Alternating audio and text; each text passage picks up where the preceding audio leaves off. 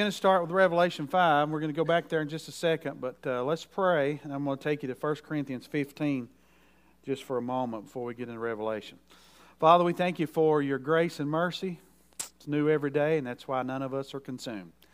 And we're thankful for that, Lord, and we thank you for your word because you have done so many things. You've created everything by your word. Jesus was the Word made flesh. You sent your word and healed them. Lord, there's so much that we need, Lord. You've not left us in the dark. If we're in the dark, we choose to be that way, Lord. And so we're thankful that you've not left us in the dark with your word. And we just pray that you'll give me the tongue of the learned, that the Holy Spirit will speak to us tonight through your word. We give you all the praise in Jesus' name. Amen. 1 Corinthians 15, verse 50, Paul he unfolds the rapture. I've talked a lot about how Jesus alluded to the rapture in Luke 21 when he said, pray that you be worthy to escape all these things.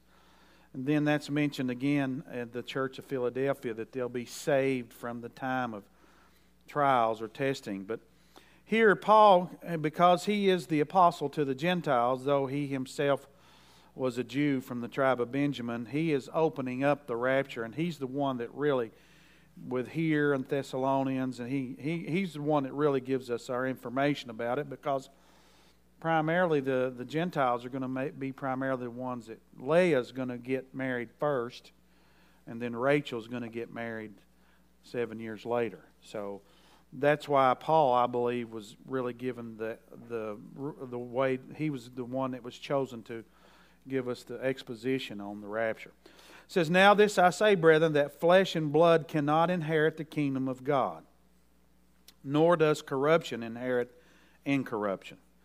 Behold, I tell you a mystery. We shall not all sleep, but we shall all be changed in a moment, in the twinkling of an eye. For at the last trumpet, now I'm going to talk a little bit about that in a second.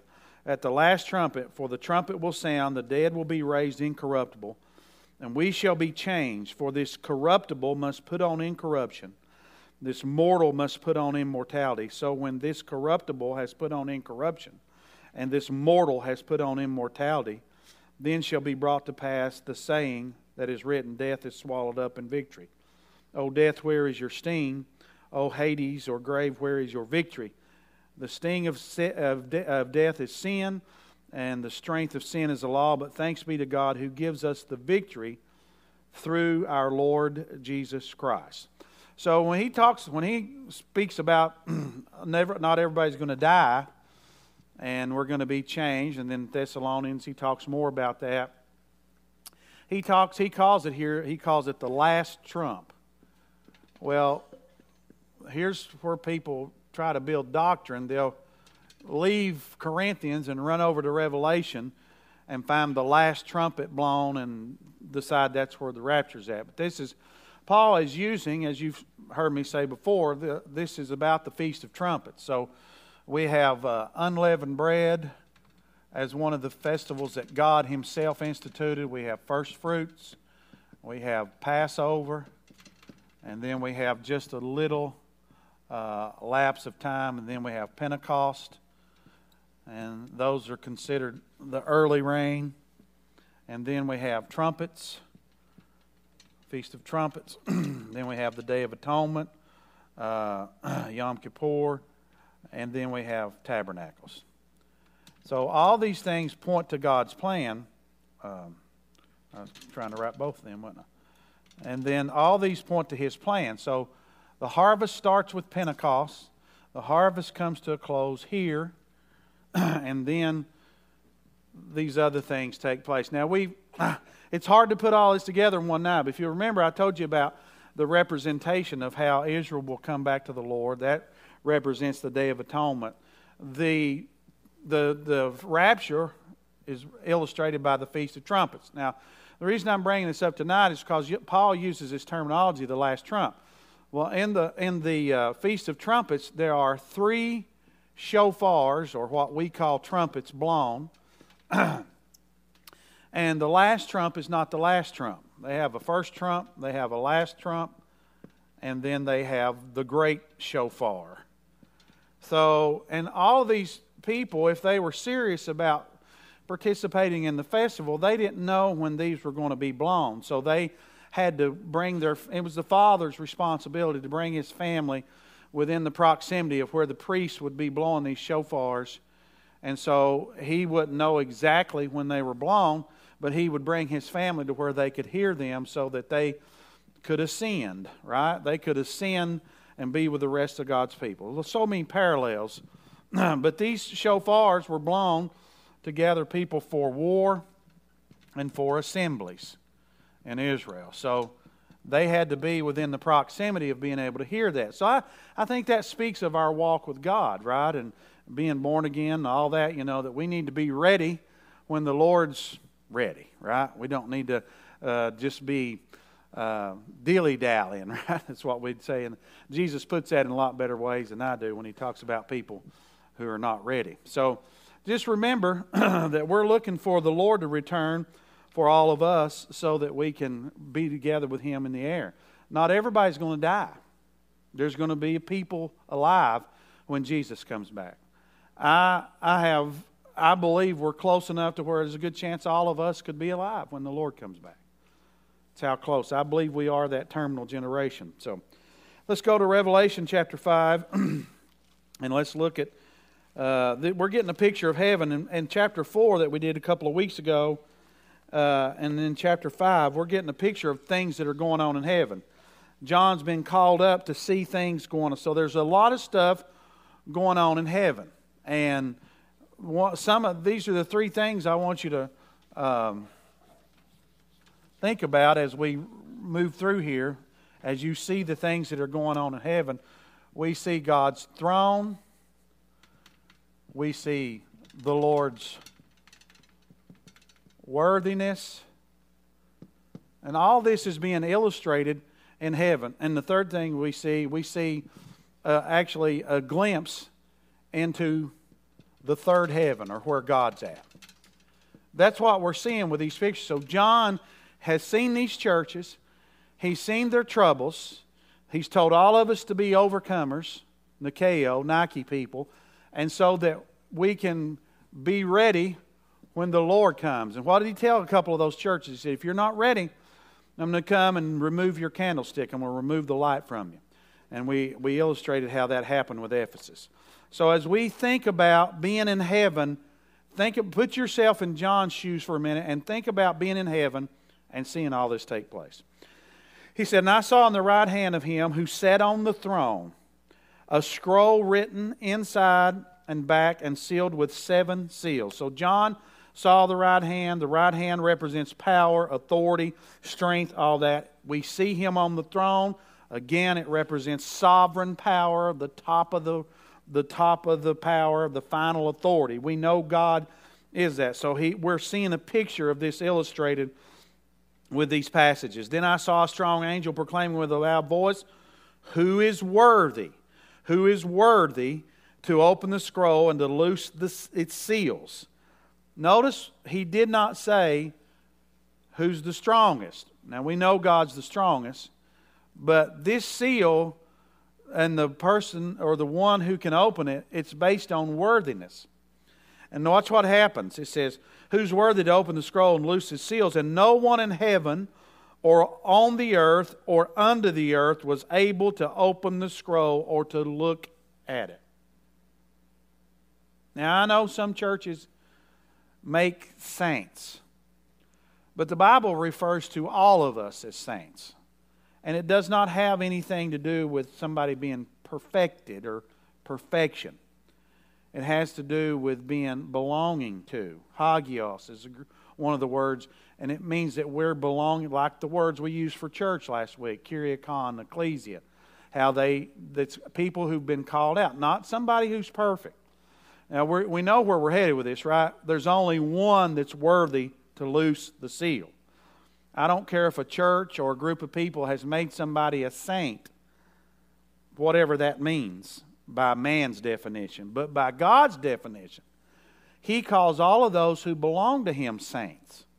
So you don't have to get some kind of vote or be dead for so long a time to be a saint. when you embrace Jesus Christ and you've surrendered your life to follow Him, that's what God classifies us as. So they're looking for somebody. Nobody in the earth, no one in heaven, no one under the earth was able to open the scroll or to look at it, and that terminology is going to be used again in a minute. So I wept much. Now this is John, right? Because no one was found worthy to open and read the scroll. So he knew that needed to be done, and he was there for this occasion. And nobody could open it, nobody could look at it. And you know, those scrolls were sealed back in the day, and so if somebody was called to carry a scroll somewhere, then the way they sealed those with wax, they would know if they actually opened it or looked at it. But he said, one of the elders said to me, do not weep. And we saw these guys around the throne earlier. Do not weep. Behold, the Lion of the tribe of Judah, the Root of David, has prevailed to open the scroll and to loose its 7 seals. This is part of God's plan. If you're going to understand God, and I know we've moved away from this in our world, but for God to be God, He has to have judgment. If He didn't have judgment, if God did not judge between right and wrong, if He did not judge sin, and then He would not be righteous. So His righteousness, if you'll go back and read the Old Testament, especially the Old Testament, and read some of those prophets, then you'll find out that when God talks about judgment, a lot of times it's His righteousness that's being mentioned right in that same context. In order for God to be full of truth, then judgment has to be a part of His makeup. And you've heard me say this a lot. God is not being punitive now. He's being redemptive. But there's a day coming where He'll be punitive, where man will have his last stand, and they'll have to give an account. Now let me bring this to you, because this is the good news. All the judgment that anyone could ever have has been placed on Christ. So the way around being judged is to accept Jesus Christ, to make Him your Lord and Savior, and to believe on Him. If you don't, then you're going to have to stand before God for your own judgment. Now, I don't think that's going to work out good for anybody. So what we want to do, and this is why God, according to Peter, said, "For the Lord is not slack." They were basically saying before that in Peter there that the Lord had put off the Lord's not coming, and they've been saying that, this, that, and that. You'll hear that. I've been in circles, and I've had people say that to me. They've been saying the Lord's coming back forever, mocking. And you're going to hear that more and more, I believe, because we live in that kind of world. But Peter said, "For the Lord is not slack concerning His promises, as some men count slackness, but is long-suffering toward us, not willing that any would perish, but that all would come unto repentance." That's God's plan. That's what He wants. But His judgment has to be satisfied. And if in order for Him to be righteous, He can't do any wrong, right?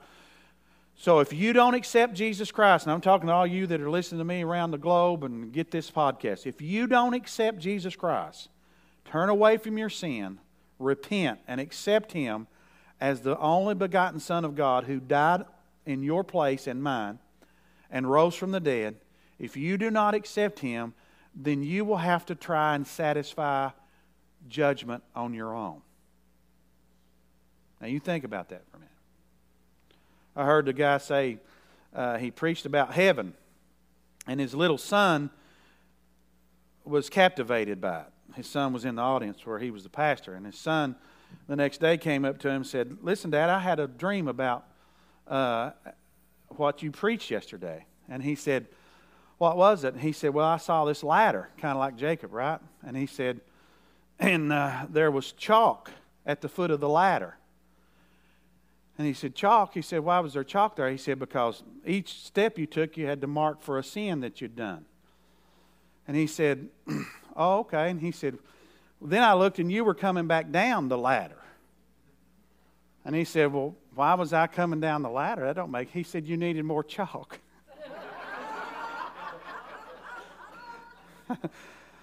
So, you're not going to have enough chalk. None of us are, right? None of us are going to have enough chalk. We need Jesus, right? Our righteousness, Paul said, is as filthy rags.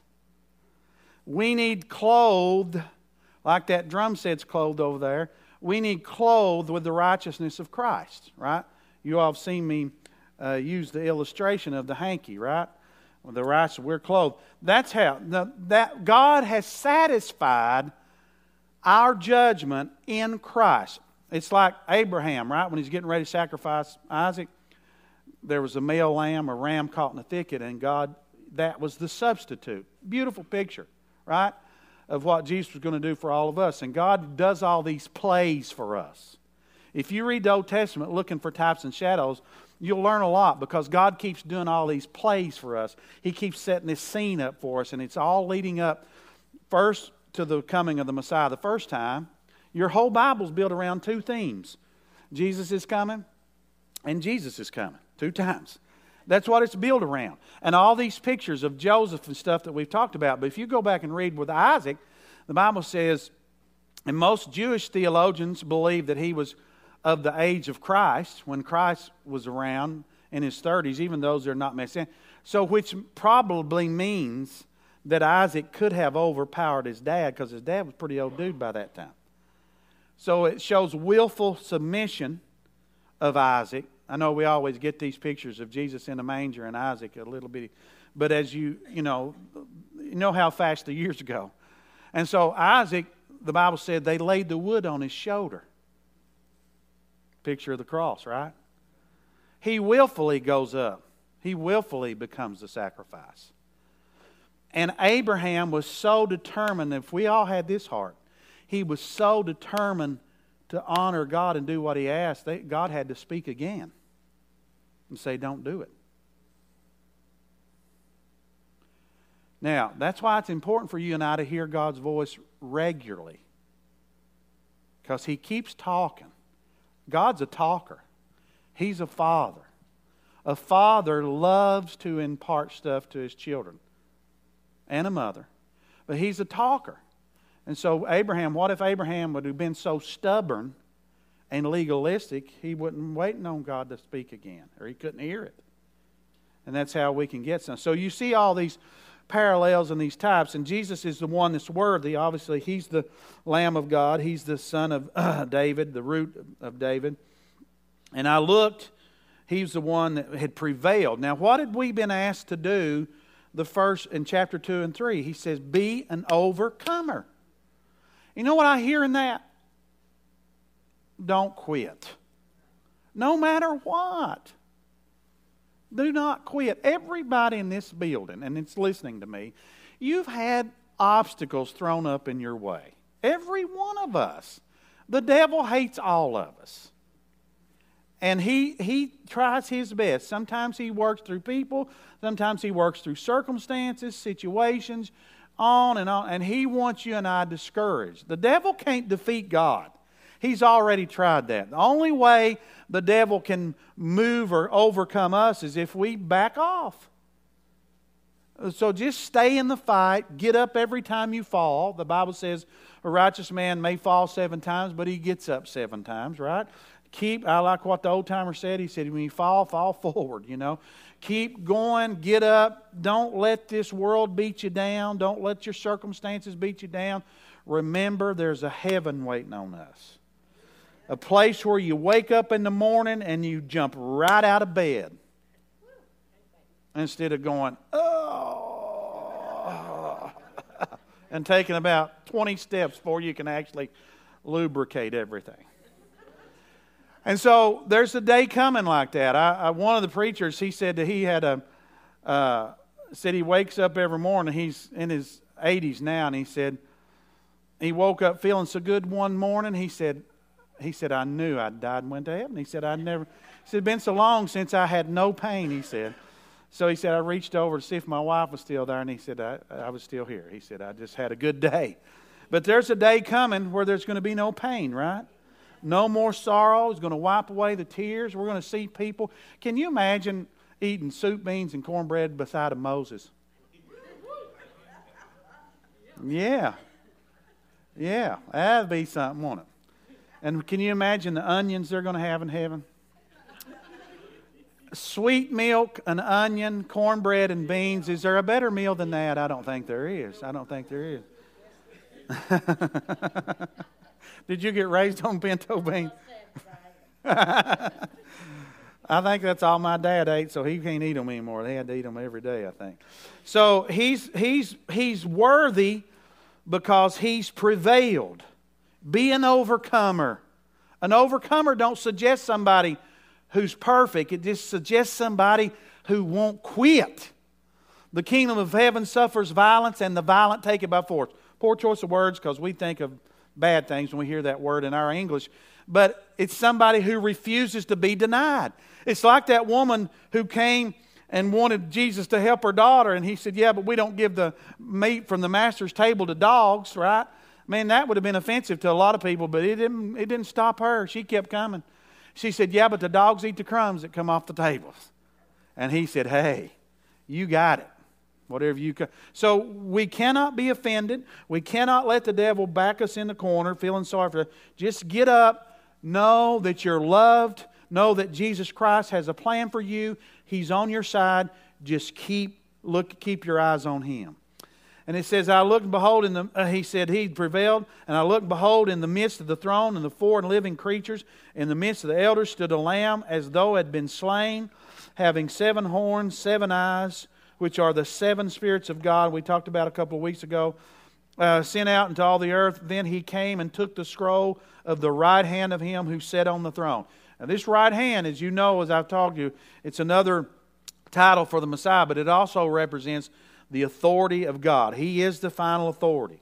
Now you got to, when you think about all the evil that's went on, not just in our time, but all down through history. If you go back to the garden and sweep your way back up here to where we're at today, you think about all the evil.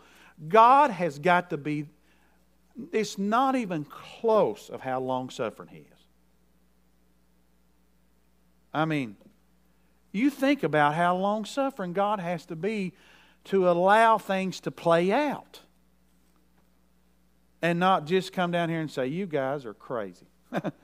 I'm through with you all. And so God is certainly long-suffering. He's merciful. He's gracious. And even though He has the authority to stop everything at this second, He could just say, it's over. But it's not His will that any would perish. Now when He had taken the scroll, the 4 living creatures and the 24 elders fell down before the Lamb, each having a harp and golden bowls full of incense, which are the prayers of the saints, and they sang a new song, saying. Now,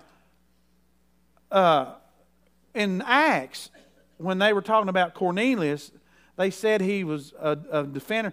The Bible said his prayers had built a memorial before God. Now you think about that for a minute. In fact, let me turn you to Psalm 142 just real quick. I believe it's Psalm 142. I may have that jotted down here. Psalm 141. I'm sorry, Psalm 141. In Psalm 141, listen to what the Lord says here. He says, the psalmist, this is the Psalm of David, he said, let my prayer be set before you as incense. Now we know with the prayer journey, which we'll be digging around some here before too long, that prayer journey, that altar of incense is the last thing before you go into the Holy of Holies where the ark's at. That's where we make our petitions, right? You've got all this other stuff going on in our prayer time before we get there. But our prayers are like incense. They go before the Lord.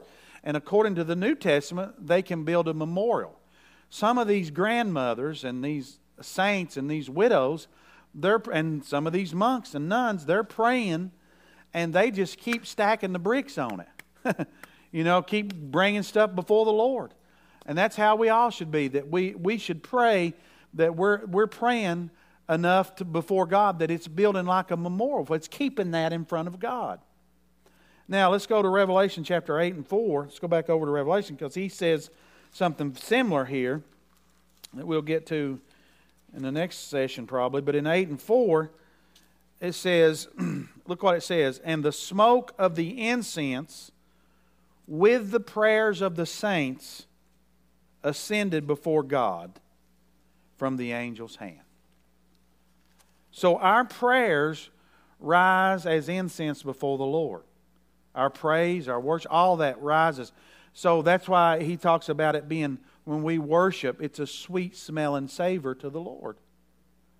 So your prayers are like incense. What does incense do? You can walk in any room and tell immediately if somebody's burning incense, can't you?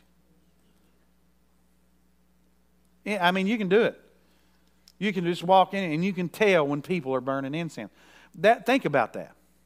Your prayers, if you're praying, is getting God's attention. Because that's what incense does. Of course, the world uses it for all the wrong reasons now.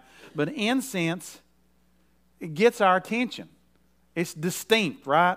I mean, you can walk in, and there used to be some stores and restaurants that you could walk in and you could know right off the bat if they were burning incense. I had a couple of family members.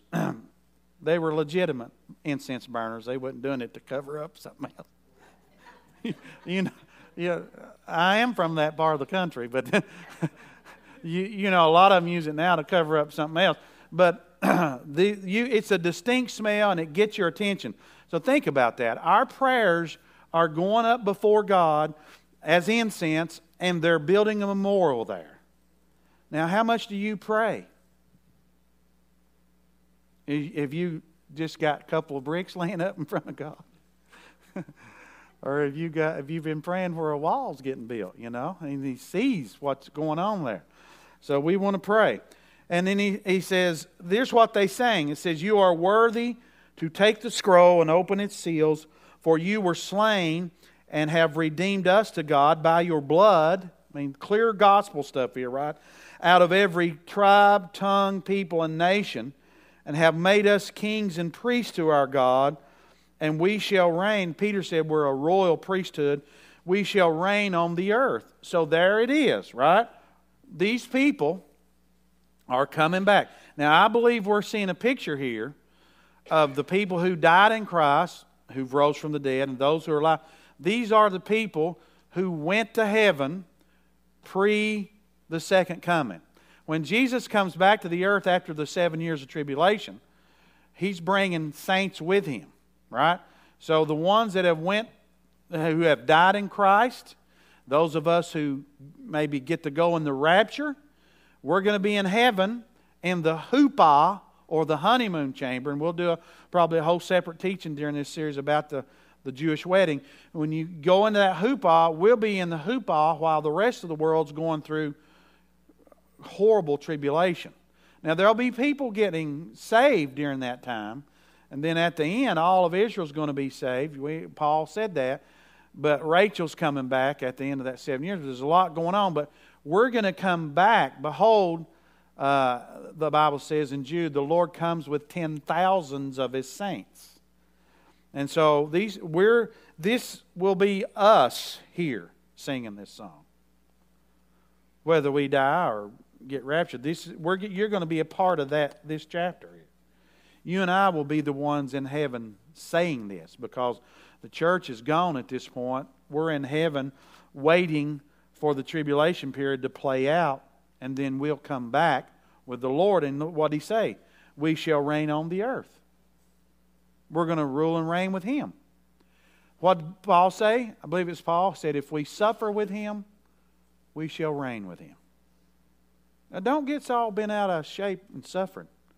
Suffering's part of the journey. And you're going to do it in different ways.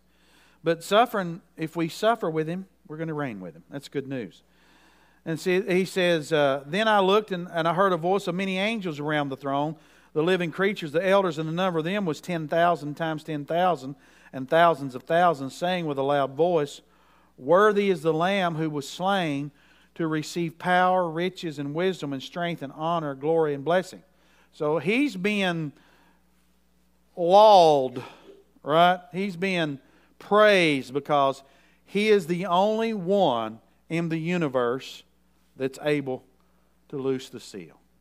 He's been tested, tried, found without sin, and He's worthy. He died, rose from the dead, all His strength, His power, honor. He is the one. John said, "Are you the one, or should we look for another?" He said, "You go tell John." You know, John had already introduced Him as the Lamb of God. Remember that? He said, "Here's the Lamb of God, takes away the sins of the world." And I've told you back in those days, they had a concept of a dual Messiah because the Sadducees, basically.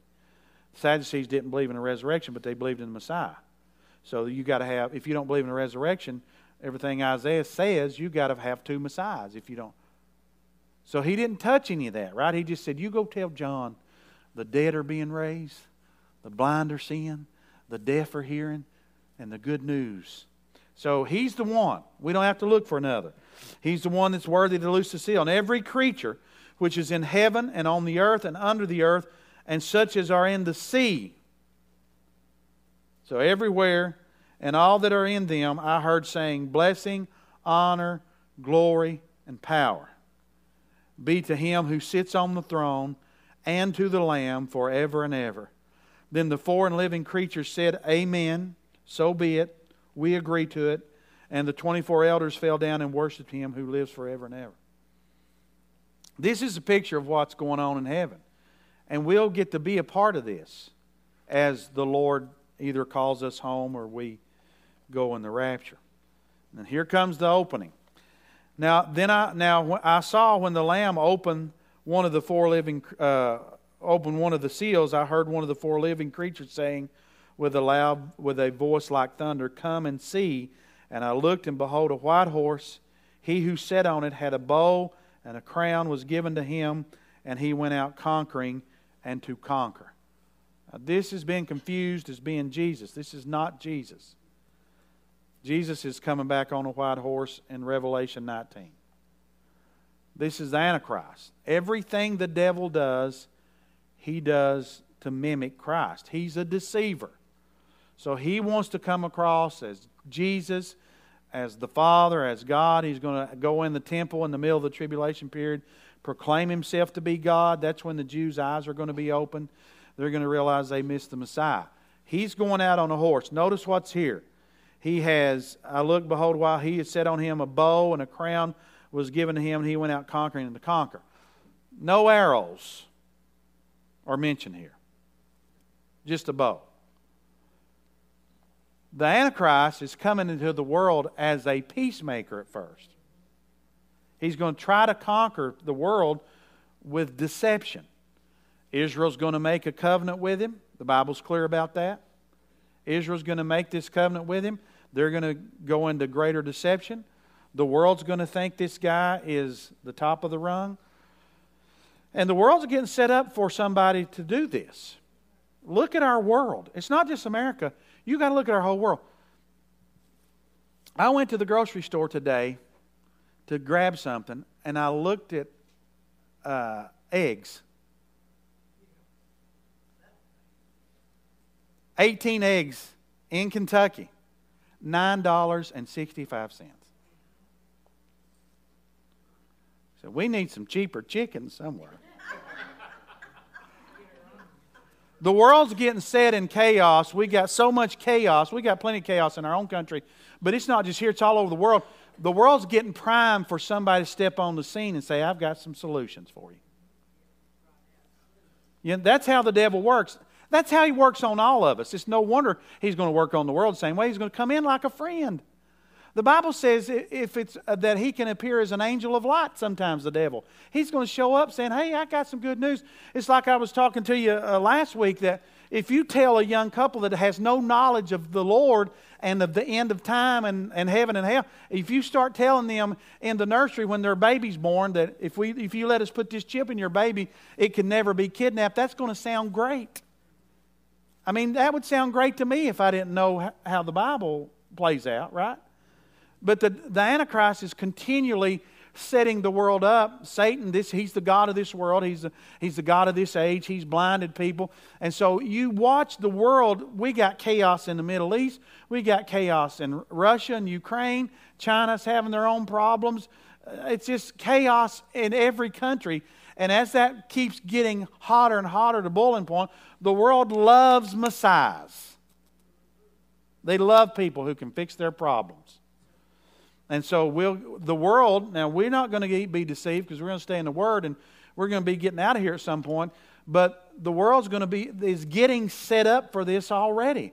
And all the stuff's getting put in place to where the Antichrist will be able to control the world through power. It'll be deception at first, but then when they say, oh, you're not going along with the plans of the Antichrist, your phone's cut off, your water's cut off, your heat's cut off.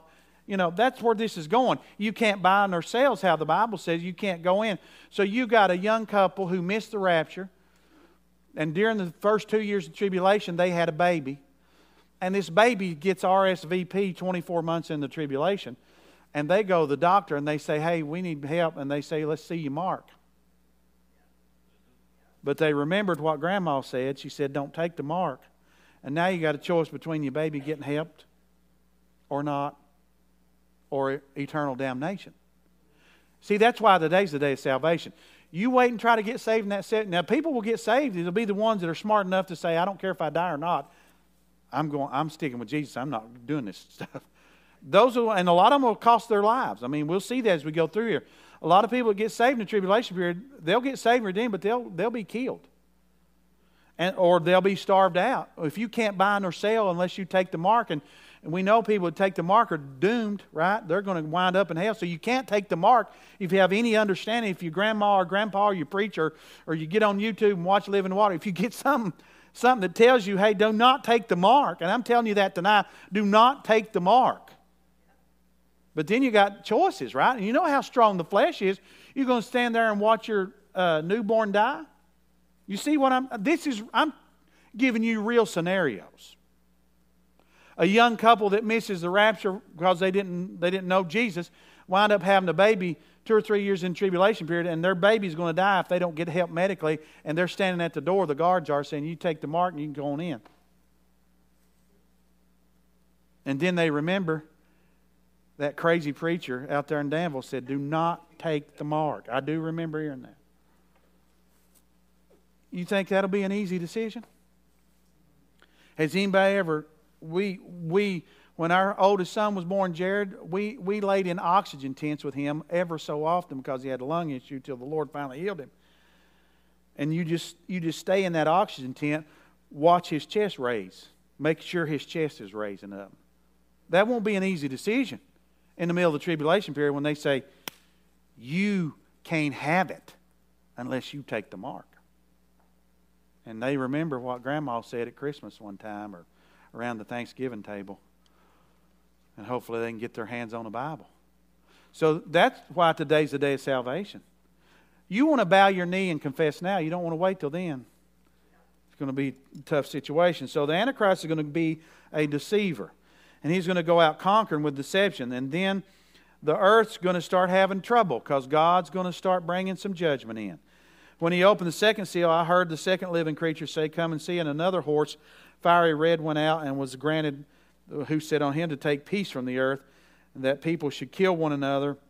And there was given him a great sword. So these are concepts that are showing us pictures. So there's going to be this deception to conquer people. There's going to be people turning against people. And we see the beginnings of all that. You got ethnic group. Jesus said ethnic group will go against ethnic group. You got that going on in parts of the world already. But it's going to get ratcheted up. Everything you see that's going on now in the Great Tribulation, it's going to be ratcheted up probably 1,000 times worse than it is now. Because the Bible says it's going to be tribulation like the world has never known. And the world's seen some bad times. The bubonic plague, world wars, the Spanish flu, things the early church went through that I shared with you a couple of years. They've seen some hard times, but nothing like's coming. Nothing like's coming. And so he says they're going to kill one another, and there was given a great sword. And when he opened the third seal, I heard the third living creature say, come and see. And I looked, and behold, a black horse, and he sat on it, and had a pair of scales in his hand. And I heard a voice in the midst of the four living creatures say, a quart of wheat for a denarius, 3 quarts of barley for a denarius, and 18 eggs for $9.65.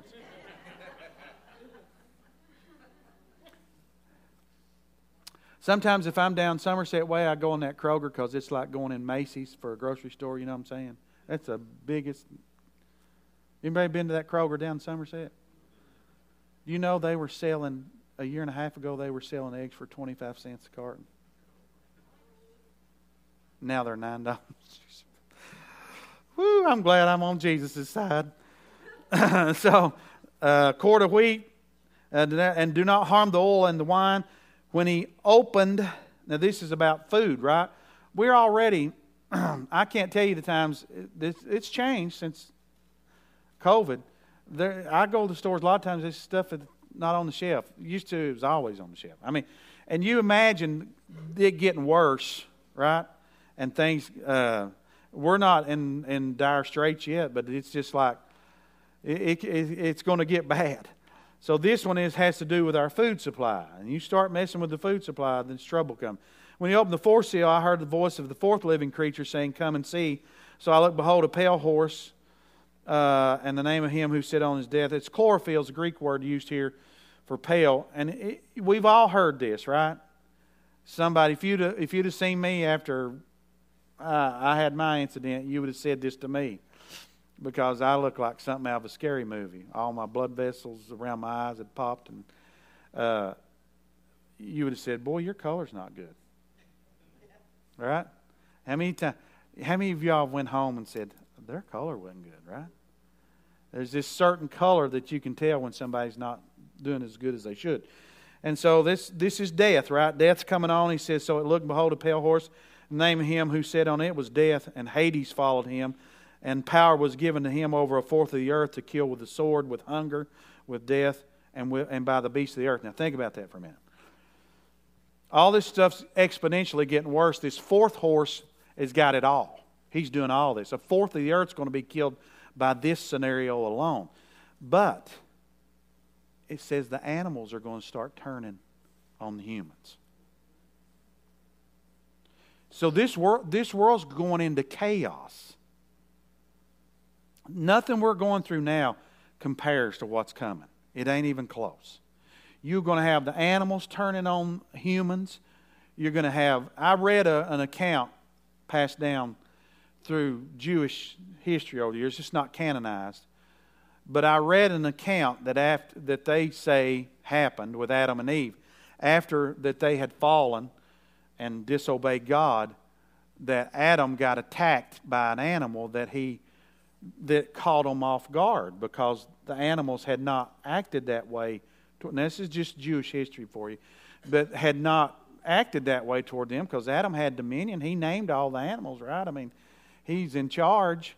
And once sin entered in, it affected the whole race. Because Paul said, even nature's groaning for redemption, right? Not just people. We're ready for the Lord to fix everything, but even nature is.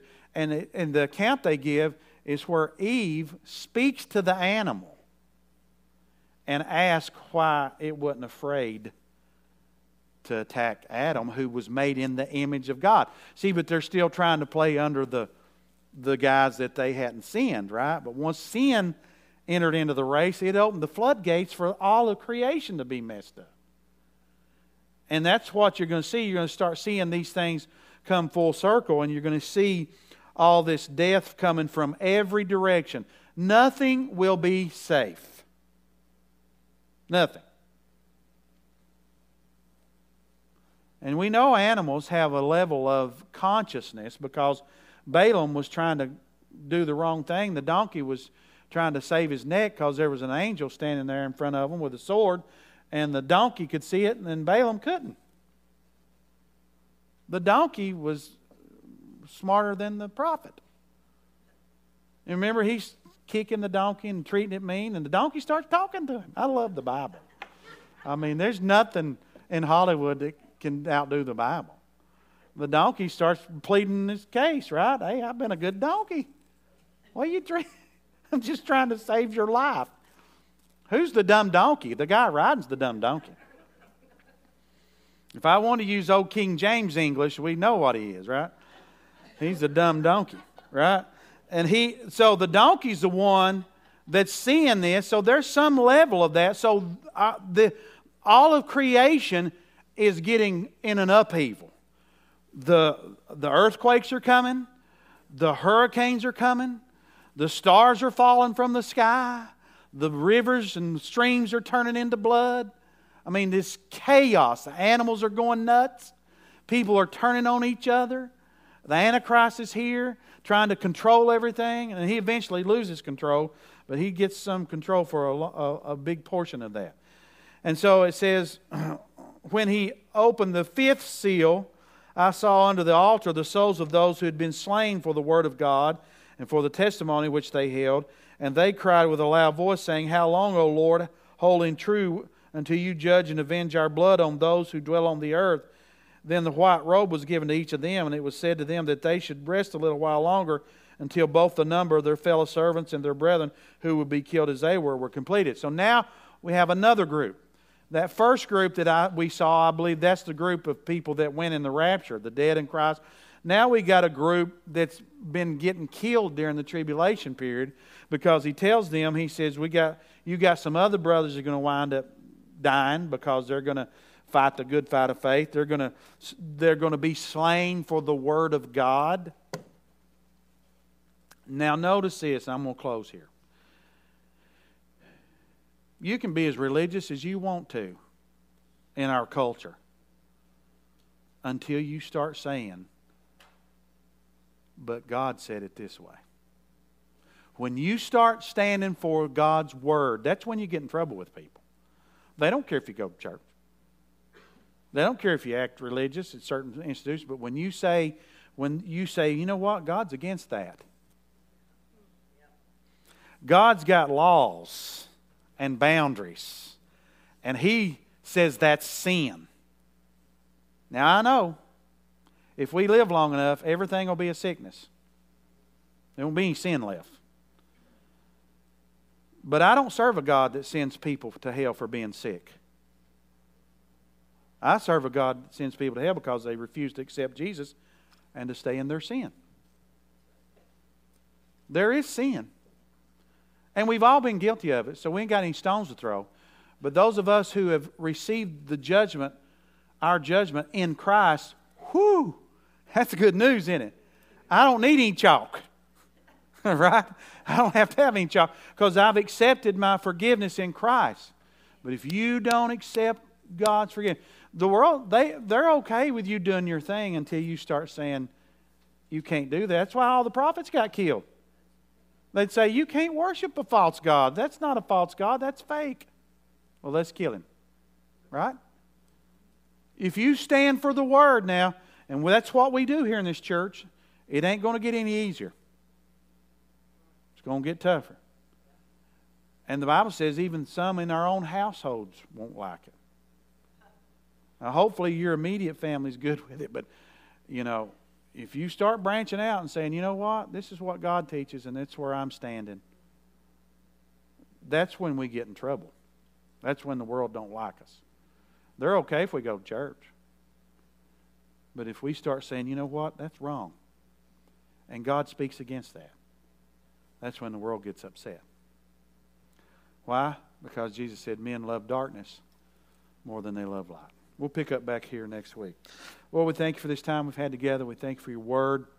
We know that you got a perfect plan, so we don't have to be afraid. We don't have to worry. Everything's planned out. You always taking care of your people, bringing them out of Egypt, putting them in the ark with Noah. Everybody that looks to you, Rahab's family, was spared because they had a red thread cord hanging out of their window and the wall.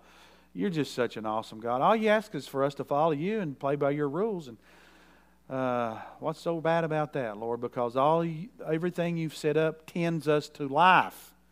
You want us to have life and have it more abundantly. And the enemy is trying to kill, steal, and destroy. Let us not fall into his traps. And let us be a light to others so that we can help them not to fall into his traps. In Jesus' name.